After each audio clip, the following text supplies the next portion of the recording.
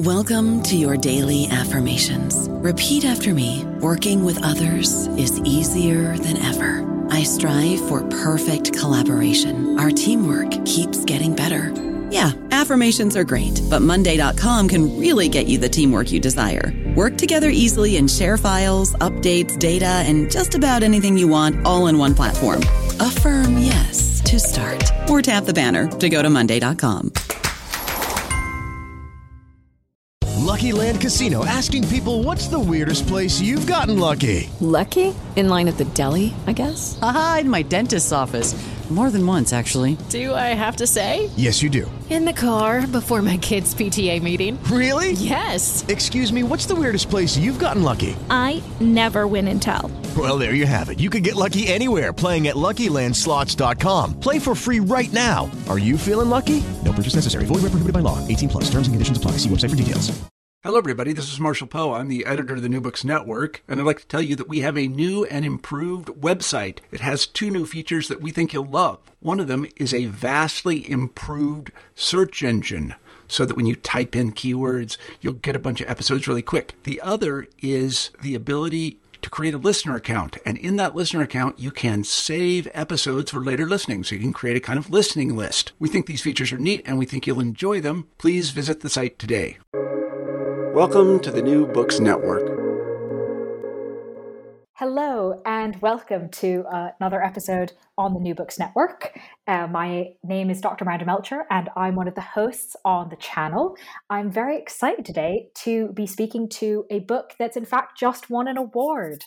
At BISA 2022, the book has won an Outstanding First Book Prize, which makes it even more exciting to welcome the author, Dr. Sophie Haspila, to our podcast to talk about her book titled Prescribing Peace: How Listing Armed Groups as Terrorists Hurts Negotiations. Published by Manchester University Press in 2021, the book offers a systemic examination of the impact of proscription on peace negotiations, which is a really fascinating topic that has both serious theoretical implications as well as incredibly practical things that people should know when engaging with peace negotiations. So I'm really excited to have the opportunity to welcome you, Sophie, to the podcast. Thanks, Miranda. I'm really glad to be speaking with you today. Maybe you could start us off, please, by introducing yourself, your background, and sort of explain why you decided to write this book. Sure. So I'm Flemish Belgian, grew up in France, ended up in the UK for my sins, for my studies. And then I worked in the field of conflict resolution and dialogue processes for quite a while, working for the UN, for NGOs, for a range of actors. And this leads me to why I started writing this book. It was after 9/11, when I had just finished my master's degree. It was during my master's degree that 9/11 happened, and that the whole war on terrorism took hold. And I was working in Colombia back in 2004 for International Crisis Group at the time, and all the talk was of terror and terrorism. And the previous peace negotiation with the FARC had failed. President Alvaro Uribe Vélez was in power. And, you know, in one particular speech, he used the word terror 59 times. And I was really struck at the time that, any kind of move away from that seemed completely impossible. And so sort of fast forward 12 years later, I had decided to embark on a PhD. And it mainly came because I was working for an NGO called Conciliation Resources. I was their head of policy. And we were starting to be very affected, actually, by the terrorist listing and framing itself and some of the legislation. We had a lot of questions on whether we could engage with such a group because it was listed. What were the kind of legal implications for the staff being, in contact or not? Did we, infringe on some of the material support to terrorism regulations? And I realized that there was very little out there in terms of academic work on the impact of prescription. So initially I came to the question and the idea really from a perspective of how is this impacting sort of third-party mediators, the peace builders, the people who were, like me, sort of trying to engage with listed armed groups. And then I realized it was quite a slightly egocentric way of looking at the question, because obviously these listings, were having massive effects and implications on the whole sort of nature of conflict and peace in Colombia. And so the book really comes out of my PhD. And when I started the PhD in 2012, Juan Manuel Santos, who was then the president in Colombia, had started a peace negotiation with the FARC. So going back to that image of when I was living in Colombia in 2004, and an idea of a peace negotiation was completely impossible, to that moment in 2012 where a negotiation was actually happening in public and on the cards, I got really interested in trying to unpack, well, how did we get from here to there, right? Right, all governments say that they don't, negotiate with terrorists, but clearly, we do. But how does the effect of calling them, of listing them, of labeling them as terrorists have on the possibilities of engaging them in peace processes? It makes a lot of sense kind of hearing that background to see how that resulted in the book, right? That focus I already mentioned at the beginning between sort of theory and literature, but also like really practical implications, which I think is what makes the book's contributions really clear and really helpful, is that you managed to do both of those things. And it makes a lot of sense hearing about your background, that you're able to do that. So I'd love to kind of go through the main points of what you're arguing, and especially how that applies to the example of Colombia. But to kind of give us a foundation to be able to do that, could you tell us a little bit about kind of where prescription as a sort of policy tool comes from and how it's changed over time? Sure. So prescription is the act of listing an armed group as a terrorist organization, right? And it did exist before 9/11. So actually, the UK was, one of the first countries in 1974 to develop a prescription regime, and it was mainly targeted towards the IRA. But then it broadened out in the 1980s to include other groups at the international level as well. In the US, you had a prescription regime from the 1990s onwards. So you had some countries across the world who were using prescription as a tool, to target particular groups, to list these groups as terrorist organizations. What you didn't have was this sort of multilateral embedding of prescription regime, which very much happened post 9/11. So, as we all know, after 9/11 happened, the whole world rallied around, the US in this particular instance. And there was a huge sort of political willingness to give support, right? And to kind of come up with policy tools to show international solidarity, I guess. And so what happened at the UN level was that in September 2001, straight after the 9/11 attacks, the UN Security Council used Chapter 7. So for those of you who know more about the UN, so Chapter 7 is the right to call for self-defense, right? So by the US, asking for the support of other members of the Security Council. Now, Chapter 7, until that point in history, had never been used against a non-state actor. It had always been used against violence from states. And I think many people don't realize that. So the paradigm shifted completely. Chapter 7 was used against the idea of non-state actors committing terrorism. And so prescription regimes were embedded at that multilateral level. And there's some excellent books that unpack a lot of that have also come out more recently by Gavin Sullivan on the law of the list, or Alice Martini as well on UN counterterrorism, that are going into that in much more detail. But basically what happened was that prescription became something that was mandatory for all member states of the UN. So across the world, whether they're regional organizations, say like the EU, or governments, were encouraged to develop their own prescription regime. So it means, like in a country here, I'm based now in Egypt, you have, a national prescription regime, and the Egyptian government can decide, who they want on this list. And this was done at the UN level without explicitly defining what terrorism is, right? Or who should be considered a terrorist. So it's a kind of a decentralization of the power of, creating these lists 2 member states across the world. So really, the implication was that, going back to your question, how has prescription sort of evolved over time?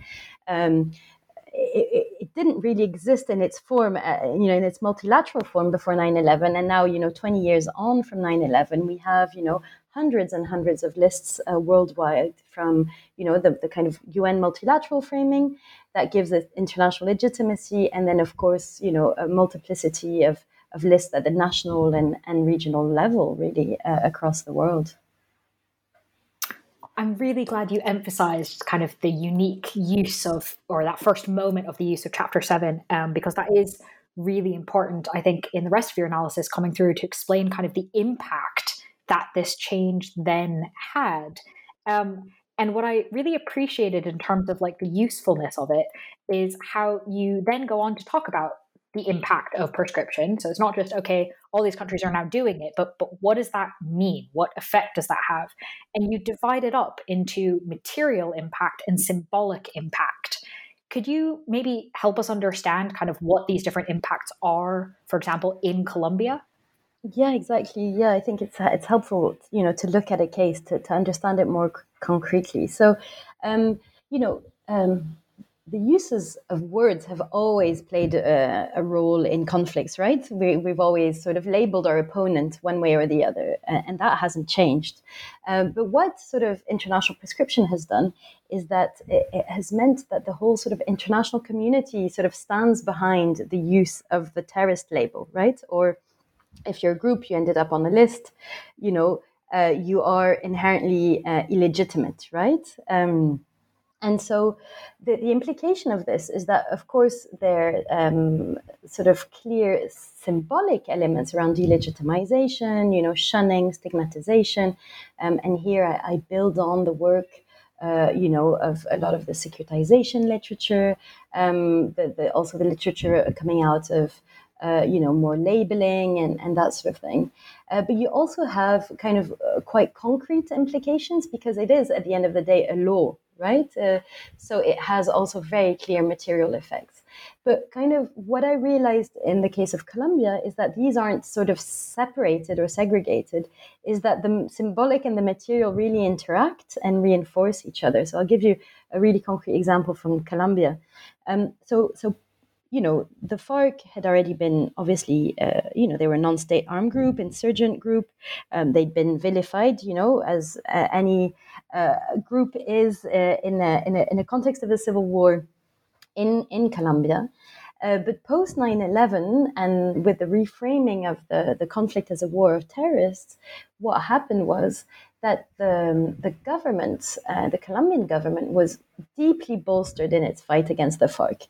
And so this had very concrete material implications. So just to give you a specific example, the US Congress in 2002 voted for all the aid that was going towards the fight against drugs, I guess, and anti-narcotics in Colombia to be able to be used in the war against counterterrorism, right?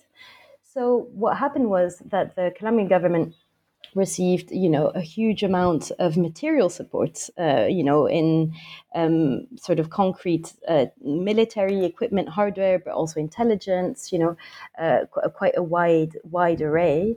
But on the other hand, as well, more symbolically, of course, the FARC were sort of put in this idea that they were very much beyond the pale, deeply stigmatized. Their whole political project was considered, of course, illegitimate, but also it had real stigmatizing effects for anyone who might be associated with them, right? And you see that in a range of armed conflicts across the world. I'm thinking, for instance, as well of the LTT in Sri Lanka. So how the whole Tamil project, political project was deeply delegitimized as well. Or say in the Basque Country, I've recently returned from there, where you had the listing not just of the armed group, but all of the political, cultural, media, youth, etc., all the other affiliations as well. So one of the things I explore in the book is how both the symbolic and material elements impacted, but not just the armed group, but also the government and also potentially third-party actors. So I kind of analyze it in terms of how they played off, in terms of the reality of these actors, if that makes sense. Yeah, that does make sense. And thank you sort of for illustrating it with examples, because I think that really helps make the link quite clear. And Colombia, in a lot of ways, seems like a really good case for you, because there are such clear ways in which this policy change has an impact. But you look at kind of other aspects, right? It's not just that prescription creates these material and symbolic effects. It also has sort of an impact on not just how outsiders deal with the non-state actor, but also within the conflict itself, kind of the actors that are directly competing. And you talk about the perception of symmetry or asymmetry, which is really important in a conflict. And so I was wondering if you could tell us a little bit about kind of why that perception is so important, and particularly how is this impacted when prescription gets involved? Sure. So, one of the things I focus in the book isn't just the impact prescription has on the nature of the conflict, which, I trace as being pretty major, but also more how it influences the efforts at getting to, a potential political settlement and negotiation. So I really explore what you could describe as the pre-negotiation phase, of a conflict. And here, symmetry and asymmetry is key. So, it's all about power, right? So something like prescription, as I described earlier, obviously deeply bolsters, the government versus the armed group. But what it also does is that it affects the possibility of creating, I guess, what you could describe as a sense of symmetry, which is often essential to get a negotiation off the ground.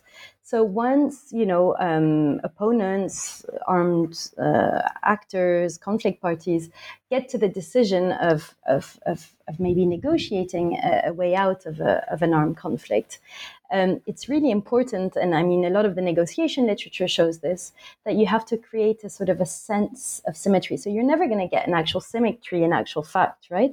But you can create a process that gives a form of recognition, a certain status, you can sort of create this symmetry through the process that will allow, both parties at the end of the day will have a veto on the outcome, right? They can each pull out of the negotiation. So that inherently gives them, a certain equality, if you like, over the process and the power. And so one of the things that I explore is how prescription affects this, and how what has happened, and it's very relevant for Colombia, but I think in a lot of other contexts in the world, is that the burden of proof, or if you like, or like has been shifted completely onto the shoulders of the non-state actors. And so there's a real, that's the word I'm looking for, sort of dislike or refusal to give any sense of status, or recognition, to that other actor.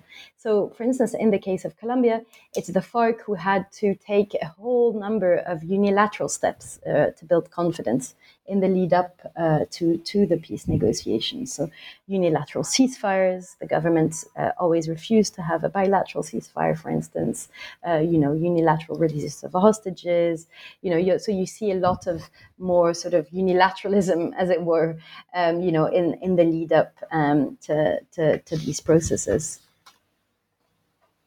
I think that's a really interesting aspect of it. And in a lot of ways that makes the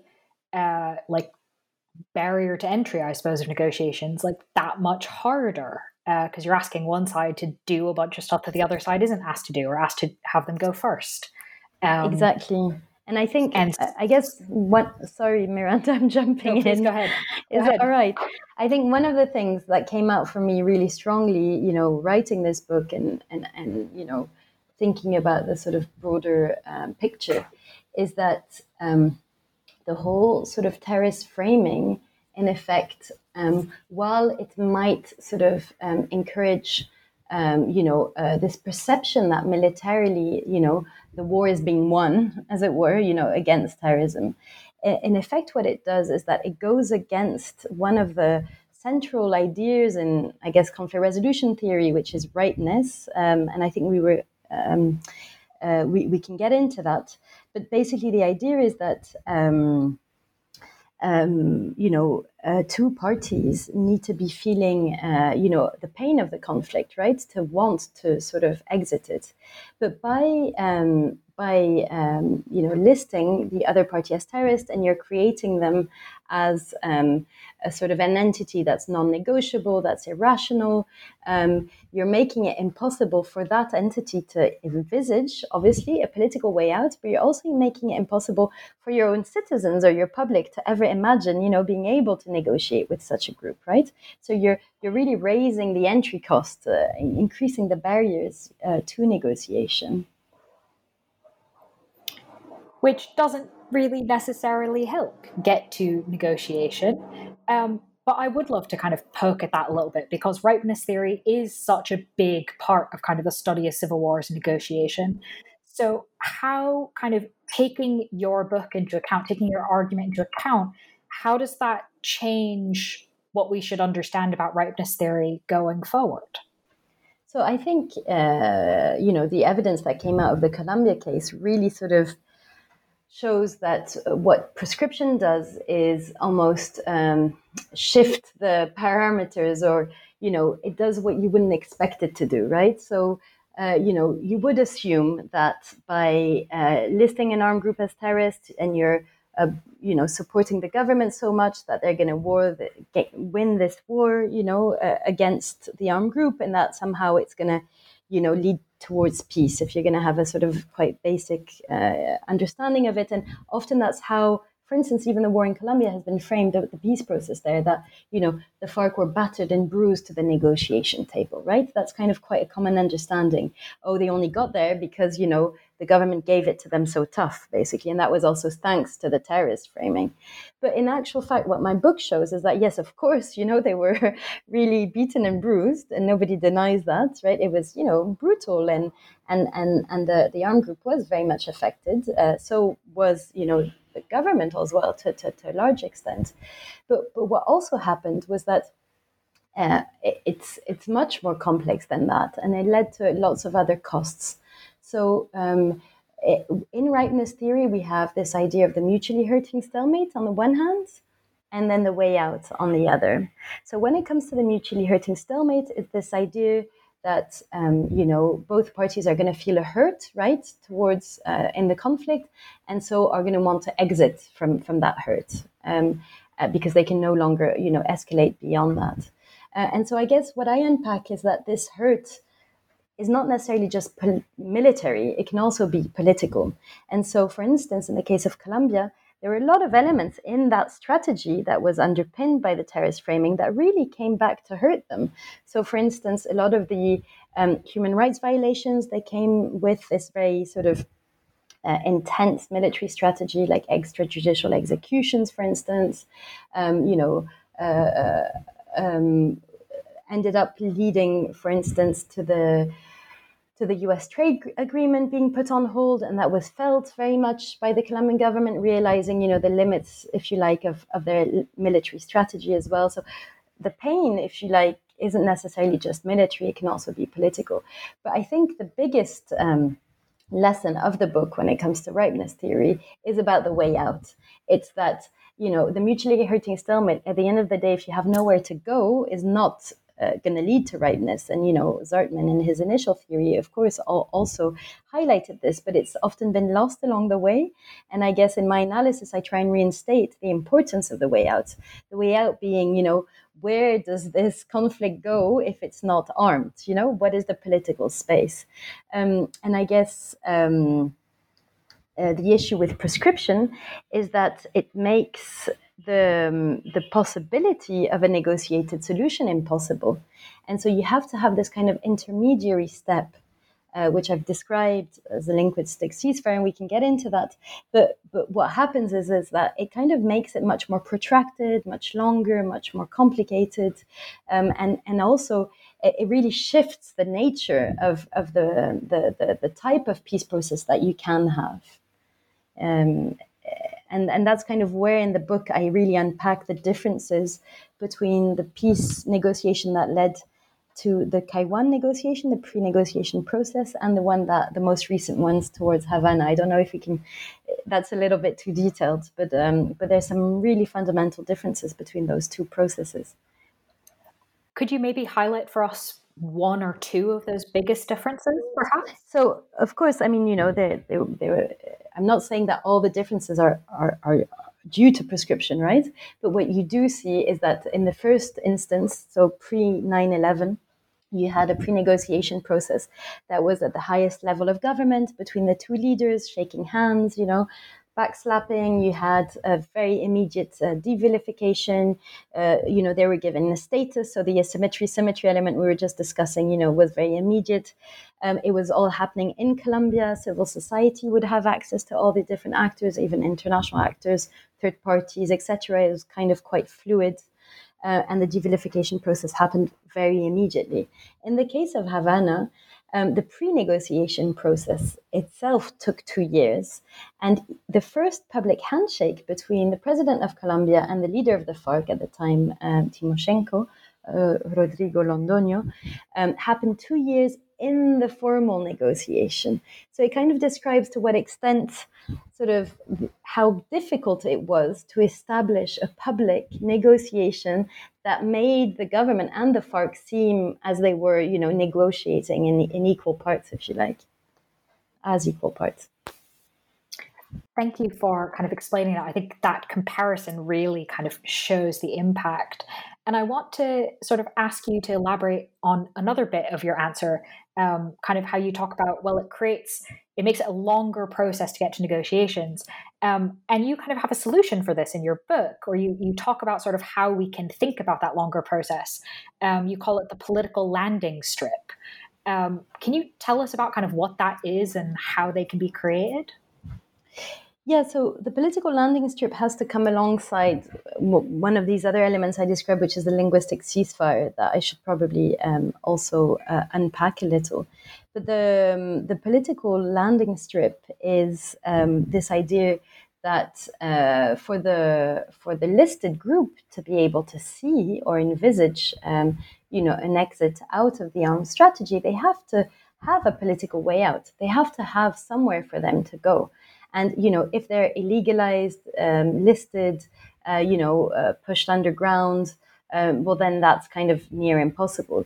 And of course, that goes hand in hand with this terrorist framing and rhetoric, because obviously the idea is, well, if they're terrorists, they're obviously non-political. They don't have, they shouldn't have anywhere to go. But in actual fact, many of these groups that are listed as terrorist organizations, do have a political reality, grievance. They do have, communities as well that they represent. So in the case of the FARC, the political landing strip had a lot to do with, grassroots movements, political movements. There was also a very interesting exchange that was done, which was very unusual, and because of the nature of the listing. So they had an epistolary, so a letter exchange, if you like, with a group of about 40 or more, actually, intellectuals and civil society actors and academics, Colombianos and Colombianas for la Paz. And in these, sorry, I was mixing up. So I think there were about 30 letters that were exchanged with this group. And over the course of 3 years, they released unilaterally 40 hostages that they were keeping. So you had these sort of spaces where, the FARC would try and engage in this, sort of humanitarian and political dialogue with members of civil society and academics. But because they couldn't do that physically, they were doing that, for instance, through these public letter exchanges. Or you see, other engagement at a much more localized level through pastoral dialogues, which were dialogues that were sort of given cover by the church, if you like. So it's very interesting to see in spaces where contact and is impossible, and listing makes this contact very impossible. It still happens because often of innovations, right, from civil society actors, often at the most kind of grassroots level, throughout a conflict. But none of that would have happened, any of these kind of, this possibility of having a political future, if you like, if it hadn't been for the linguistic ceasefire. So maybe I can jump into that, Miranda? Please, go for it. Okay, thanks. So basically, the concept of vilification and the importance of devilification, again, in conflict resolution and in sort of peace processes, is very established. So you need to have a certain element of devilification, otherwise you can't sort of create enough trust, at least. You're not going to already have trust, but you have to have enough that you can just start and initiate a process, right, with your opponent, but also for your citizens to even accept the possibility that you might want to be doing that. And so in the context of prescription, our understanding of vilification and devilification was sort of not enough theoretically. And so that's kind of really when I went back to the empirics and in the case of Colombia. And what was fascinating for me was when I was interviewing people, and so the whole book is based on about 50 interviews, with conflict parties and analysts, but also I did a sort of a discourse analysis over 20 years of the statements made by the FARC and the Colombian government. And so what started coming up in all these empirics was a complete shift in the rhetoric of President Juan Manuel Santos, exactly at the moment where conditions were starting to be created for like the pre-negotiation process, right? Even 2 years before the formal negotiation. And so that was fascinating to me. And I started really unpicking and unpacking that. And so it kind of ended up, in the book as this idea of the linguistic ceasefire. And so what does that mean? In effect, the linguistic ceasefire has sort of three main components. So the first one, and the first step, was that you really notice that the presidents re-acknowledged the existence of the conflict. So before that, it was all terrorism, talk of terrorists. You wouldn't see any mention of the FARC under the 8 years of the Uribe presidency. They'd kind of been morphed into this, idea of worldwide terrorism, but you would never see even their acronym or their name, being used, right? They had kind of been erased from the reality of the Colombian conflict. And so what you see Juan Manuel Santos do is he re-acknowledges the fact that there is a conflict, there is a political conflict in Colombia, and it's not just a war against terrorists.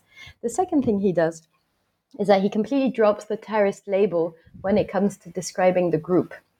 So you'll still see him use it to describe certain particular armed actions, that he considers to be terrorist actions, but you'll no longer see the group itself being associated with a terrorist label. So there's a kind of, disjuncture there.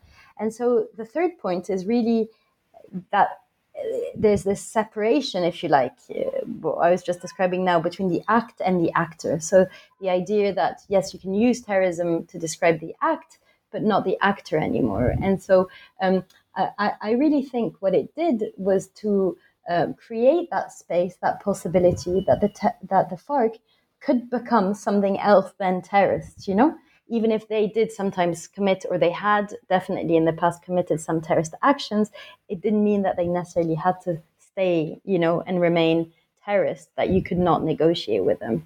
And so basically this linguistic ceasefire, which was really obvious in the discourse analysis that I did, what was really interesting was also how it played out from the perspective of the FARC. Because in my interviews with them, what was so important, they kept on saying how, with Juan Manuel Santos, what was different was that, he acknowledged the existence of the conflict. They would, so they really, it played out in terms of the FARC that they felt that he was actually also someone that they could negotiate with, right? It's a very dialectical, it's a relational dynamic, a peace process. And so it's also about the kind of,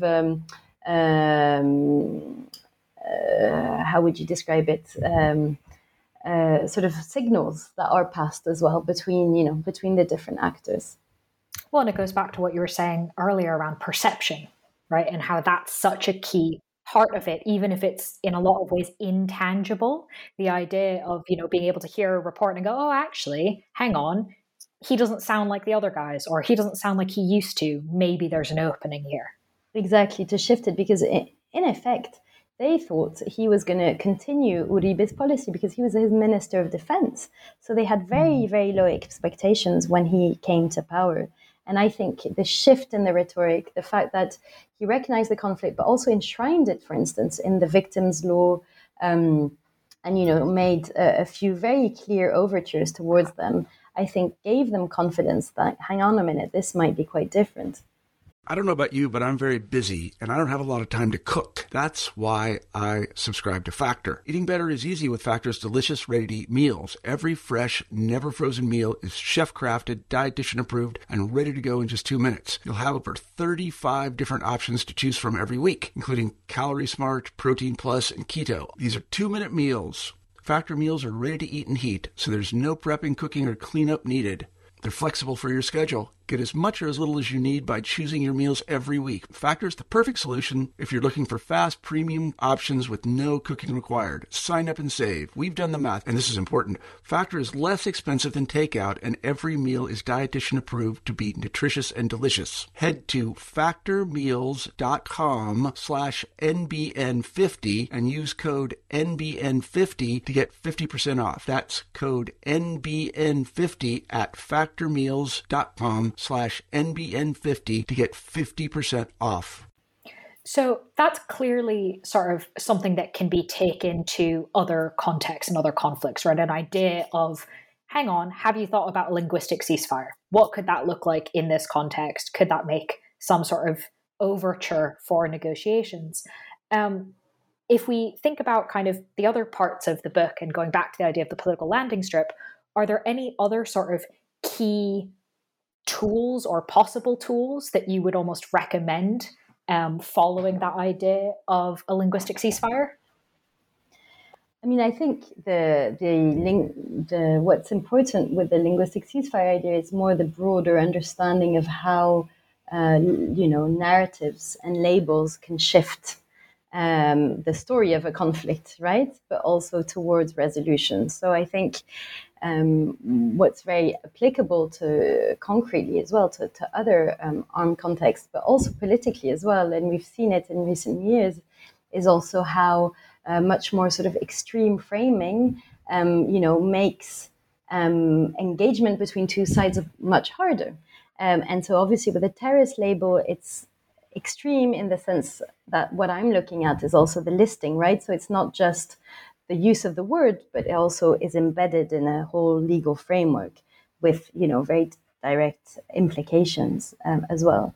So, the linguistic ceasefire was just sort of a moment, right, to get things off the ground. But then obviously much more has to come. And so in the case of the FARC, the group was delisted by the EU, by the US. And so there were fundamental shifts. But what hadn't happened, and now, with the recent Colombian elections and Gustavo Petro winning recently, there might be hope that things get better. But since the signature of the peace accord, it's been hugely challenging for the FARC, actually, in this transition process. And I really think that the terrorist label has still really stuck to them. They haven't really been able to shake it off. I think one of the fundamental issues has been that the media hasn't stopped using the term at all. I think once you sort of, let something loose like that at a political level, then it takes on a life of its own. And it was really interesting to me because in 2015, so 3 years into the formal negotiation, you had President Santos calling on the media to say, please stop calling them terrorists, they're transitioning, we need to move on, we need to put the conflict behind us, etc. And the media, still using this terminology. And so when the peace referendum was rejected in Colombia in 2016, I wasn't necessarily so surprised because so little work had been done. At the much broader population level, people, had this image of the FARC, of course, as merely terrorists. So why would we agree to, a peace agreement with them? And one of the very unfortunate sides of this has been also the killing, of FARC leaders, but also of Afro-Colombian indigenous leaders, other sort of grassroots activists who are often seen as associated with the FARC, since the peace agreement was signed. So I think the latest count in January 2021 was that about 253 leaders of the FARC had been assassinated. So this kind of continued stigmatization, continued polarization has been really, really raw, and still vivid in Colombia. So I wouldn't want to sort of, sell a false story here. That I think what I argue in the book is that the linguistic ceasefire was sort of essential to get the negotiation off the ground, right? But it wasn't quite enough, to fundamentally reshape, as it were, the relationships and, the kind of the post-conflict environment either.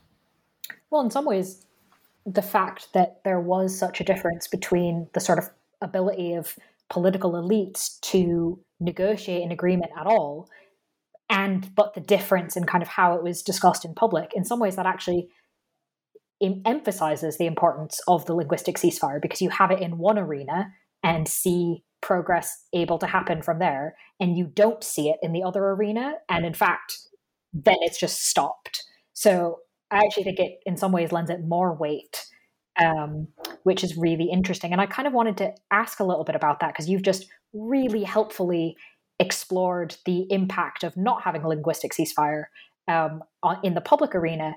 But could you maybe tell us a little bit more about kind of how you think prescription, the lifting of prescription, the changing of the language around it, we've talked about it in terms of getting to negotiations, and we've talked about it in terms of what the public did or did not, kind of was or was not brought along with it. But what about in the actual negotiations itself? I mean, I think it plays an important role, but more vis-a-vis the relationship between the public, and the government, right? So in the case of Colombia, I think within the negotiation themselves, what I gathered from my interviews was that the tone was always very sort of respectful on all sides, They definitely nobody used the terrorist sort of word or label, so they got to that stage, and the interactions were, obviously it was very difficult, and it was a long drawn out sort of negotiation, but it was done, in a very sort of, how to say it, framed and constructive way, if you like. And I think also both sides sort of really humanized each other throughout the process, right? Of spending so long sitting there in Cuba, negotiating, being on these different working group levels, etc.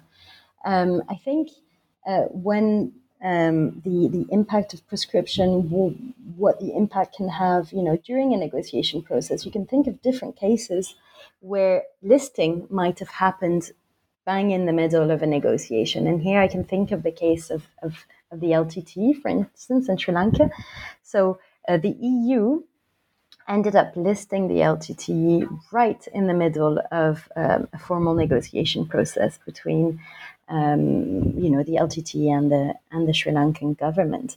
And that had, a really negative effect, in the midst of these negotiations. And what was a little bit surreal was that something like the EU listing is a classic bureaucratic tool, right? So it had been agreed way before, but it being the EU, it sort of came to be at a moment that politically was completely inopportune. It was the wrong time and the wrong moment. And so that's the issue with prescription, is that it's a super blunt instrument tool. It also doesn't differentiate at all between different groups, and it really homogenizes, who is on these lists, right? So you have, say, I don't know, in the UK's list, you'll have, a group like ETA alongside, Hamas, Hezbollah, or Al Qaeda, or the Real IRA, and the PKK, for instance. So it also sort of, if you like, I would argue that the prescription itself, the lists themselves, and that's something that someone like Gavin Sullivan also describes, and Marike de Goede, that the lists create a reality. So what prescription does, in effect, is that it kind of, reinforces a lot of the makes these groups into almost something else, and kind of makes association between these groups that, you know, didn't exist beforehand, right? So it's kind of a very, it's a fascinating space, I think, for scholarly research and study. I'm really excited because, you know, since I started the PhD and then, transformed that into the book, and I've been working on it for a while now, but it's becoming really an increasingly, energized and dynamic space of research. So there are, you know, more people working on the issue, and, you know, younger researchers like master students will get in touch with me, and others, you know, who want to work on the impact of prescription, or so I think that's really exciting. That's really cool. I'm glad to hear that. And I wanted to kind of, in addition to the academics that are interested in it, I was wondering actually to go back to your question you mentioned in your own introduction, where you said, oh, well, that's a bit narcissistic.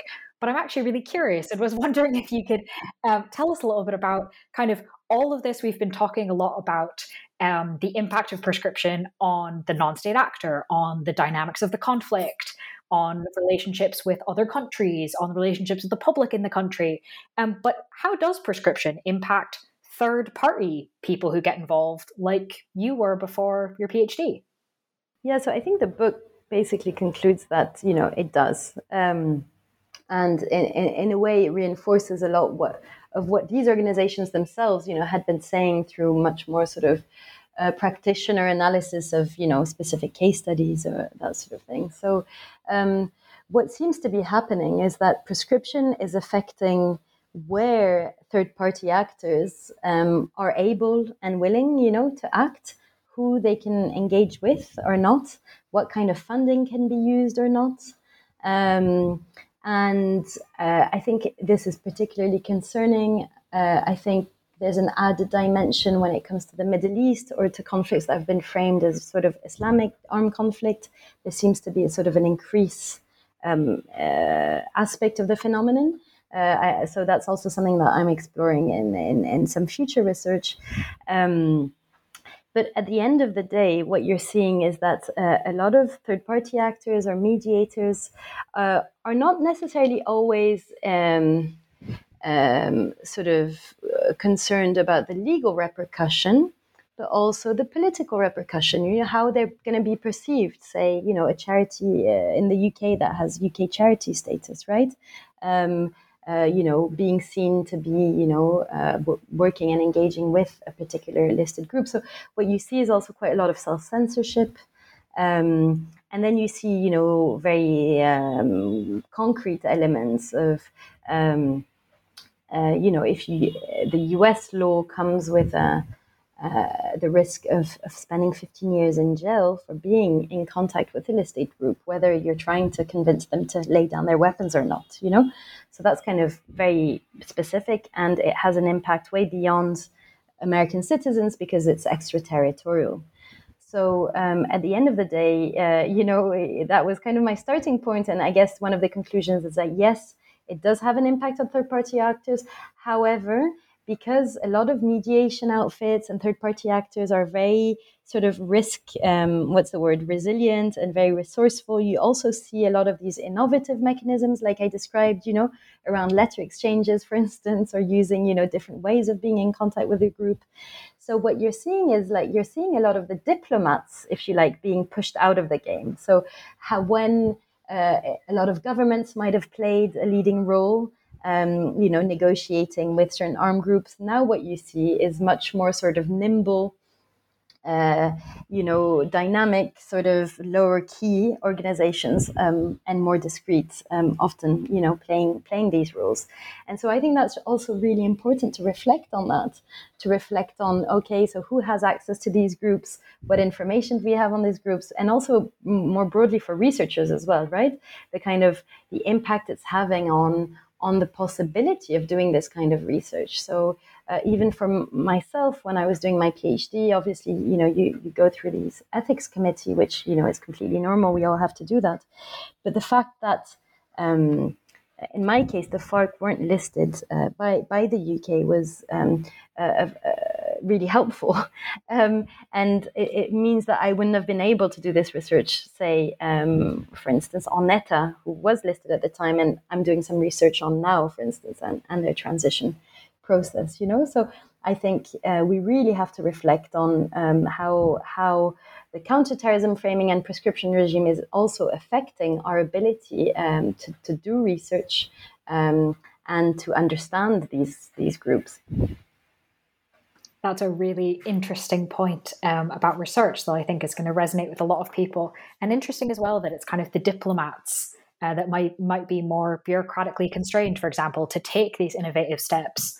So I'm glad I asked that, and I'm glad you mentioned it at the beginning, because that was, I think, quite a useful addition to what you've discussed about what you've talked about in your book. And obviously, to the listeners, everything we've talked about so far is in more detail in the book, if you're interested. So this is very much kind of a high-level tour of the book. But I wanted to ask a little bit now, as we come towards the end of the interview, about some of the process of writing the book, right? Because this comes from a lot of places. It comes from your practical experience. It comes from academic research. It comes from, you said, up to about 50 interviews, and quite a long process. There was a lot of, effort that went into this. And I was wondering if there are any things in particular that you remember being really surprised about when you came across them in that process. I know, for example, as a reader, there were some things that jumped out at me, like just how many times the word terrorist was or was not used in particular sets of speeches, for example. But was there anything in particular that comes to mind about surprise in the process?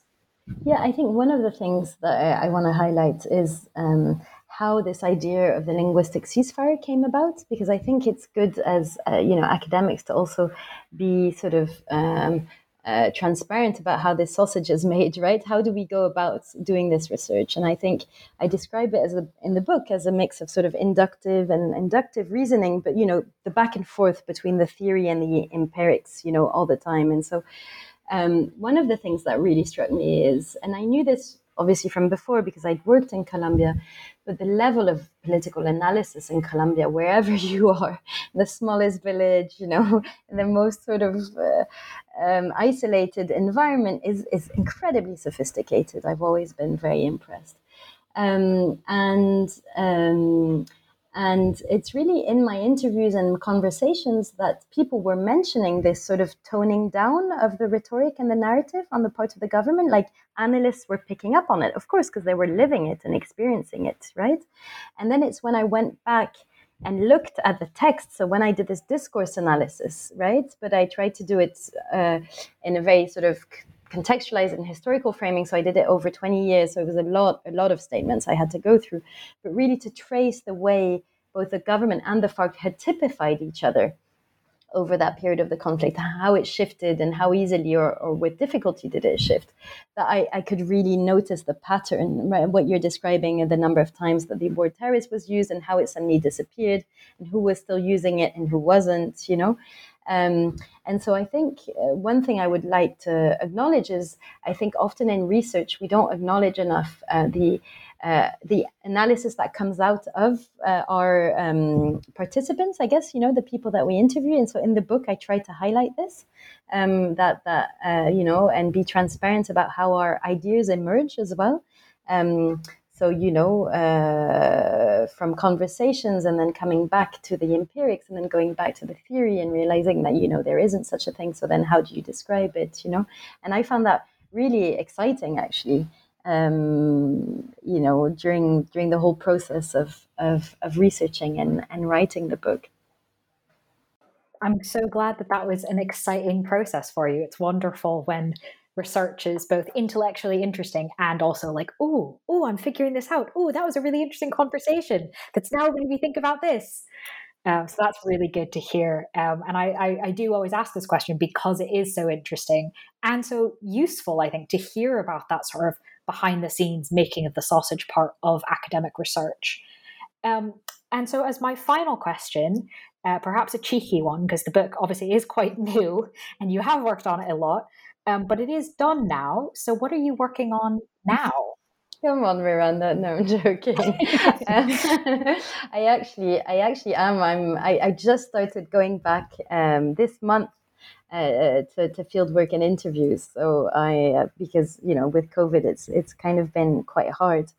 But so one of another I guess thing that came out for me through the book that slightly shifted the way I was seeing things was that I feel that when we often talk about terrorism, we completely focus on the non-state actor. And one of the big lessons of the book is that actually prescription affects the state as much as the non-state actor, and you have to look at both of these actors in your analysis. And so I'm interested and intrigued by the idea that we should use the tools that we normally use, say, to understand non-state actors, and the tools that we normally use to understand state actors. And, are they or not that different? And I come from the field of international relations where we obviously, tend to focus quite a lot on the state. So I'm trying to flip that around a bit, and my sort of ongoing and future research, which I'm just starting off now on, is to use tools that we've used to understand the diplomacy of states and the foreign policy of states, but on non-state actors. So I'm trying to, again, coming at it from the empirical side and looking at a range of cases, and to try and see how they do international relations. And how similar or not is it with the state? And do the concepts we know of diplomacy and foreign policy, do they actually fit, non-state actors as well, or is there something else going on? And obviously, I'm particularly interested in this transition still from, kind of violence to other strategies, to non-violence. I'm trying to understand what role international relations plays in that transition, if you like. Okay, well, you've got at least one reader. Because that sounds fascinating. Okay, great. So I need to read that next book. Great. Please go write that next book. And while you are off doing that, listeners can look at the book that we've been mainly talking about, which, as a reminder, is titled Prescribing Peace, How Listing Armed Groups as Terrorists Hurts Negotiations, published by Manchester University Press in 2021, and again, just won a BISA award for Outstanding First Book. Thank you so much, Dr. Sophie Haspila, for being on the podcast and sharing your thoughts with us. Thanks so much, Miranda. I really enjoyed our conversation.